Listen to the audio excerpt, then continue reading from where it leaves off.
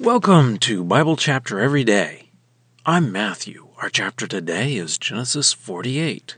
Let's ask God to bless our time today. Heavenly Father, we pray that as we read this chapter, we would realize we need to accept your ways, even when they are different than what we anticipated, that we would realize that you know what is best and you are doing what is best. We pray this through Jesus. Amen. Genesis 48.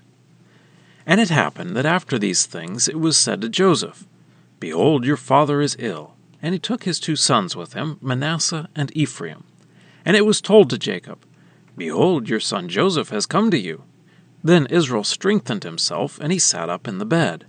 Then Jacob said to Joseph, El Shaddai appeared to me in Luz, in the land of Canaan, and blessed me, and said to me, Behold, I will make you fruitful, and make you numerous, and will make you a company of nations, and I will give this land to your offspring after you as an everlasting possession. And now, your 2 sons who were born to you in the land of Egypt, before my coming to you in Egypt, are mine. Ephraim and Manasseh shall be mine, as Reuben and Simeon are. And your children, whom you father after them, shall be yours. By the name of their brothers they shall be called with respect to their inheritance. As for me, when I came to Paddan Aram, Rachel died to my sorrow in the land of Canaan on the way, when there was still some distance to go to Ephrath, and I buried her there on the way to Ephrath, that is, Bethlehem. When Israel saw the sons of Joseph, he said, Who are these? Then Joseph said to his father, They are my sons, whom God has given me here. And he said, Please bring them to me, that I may bless them. Now the eyes of Israel were dim on account of old age. He was not able to see. So he brought them near to him, and he kissed them and embraced them. And Israel said to Joseph, I did not expect to see your face, and behold, God has also shown me your offspring. Then Joseph removed them from his knees and bowed down with his face to the ground. And Joseph took the 2 of them, Ephraim at his right to the left of Israel, and Manasseh at his left to the right of Israel, and he brought them near to him. And Israel stretched out his right hand and put it on the head of Ephraim. Now he was the younger, and his left hand on the head of Manasseh, crossing his hands, for Manasseh was the firstborn. And he blessed Joseph and said, The God before whom my fathers Abraham and Isaac walked, the God who shepherded me all my life and to this day, the angel who redeemed me from all evil, may he bless the boys, and through them let my name be perpetuated, and the name of my fathers Abraham and Isaac, and let them multiply into many in the midst of the earth. When Joseph saw that his father put his right hand on the head of Ephraim, he was displeased, and he took hold of his father's hand to remove it from the head of Ephraim over to the head of Manasseh. And Joseph said to his father, Not so, my father, because this one is the firstborn. Put your right hand upon his head. But his father refused and said, I know, my son, I know. He also shall become a people, and he also shall be great.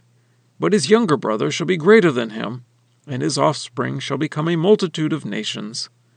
So he blessed them that day, saying, Through you Israel shall pronounce blessing, saying, May God make you like Ephraim and like Manasseh.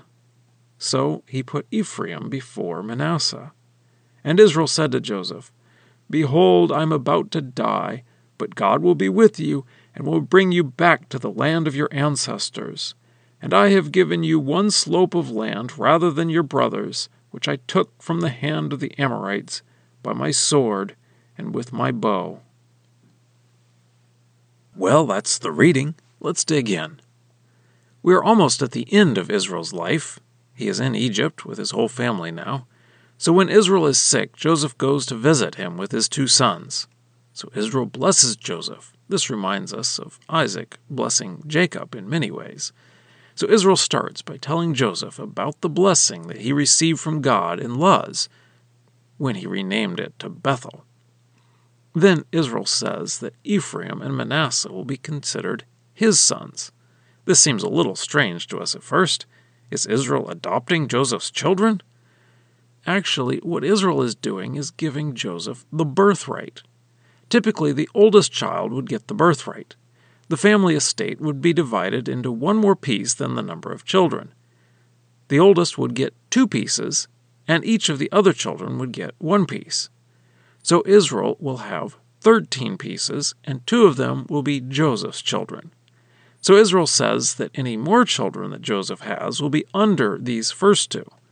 Later on, they are known as the tribes Ephraim and Manasseh, which are very powerful tribes. Then Israel tells Joseph about when Rachel died. This is special to Joseph since Rachel was his mother. Then Israel blesses Joseph's children, but he switches things. He crosses his hands. Joseph had carefully put his oldest child, Manasseh, near Israel's right hand, but Israel switched things and put his right hand on Ephraim. As we have seen, Joseph is careful in what he does and is generally in charge of the situation, even when it is Pharaoh making the decision. But here, it doesn't go the way Joseph wanted. And Israel explained to Joseph that Ephraim will be greater than Manasseh.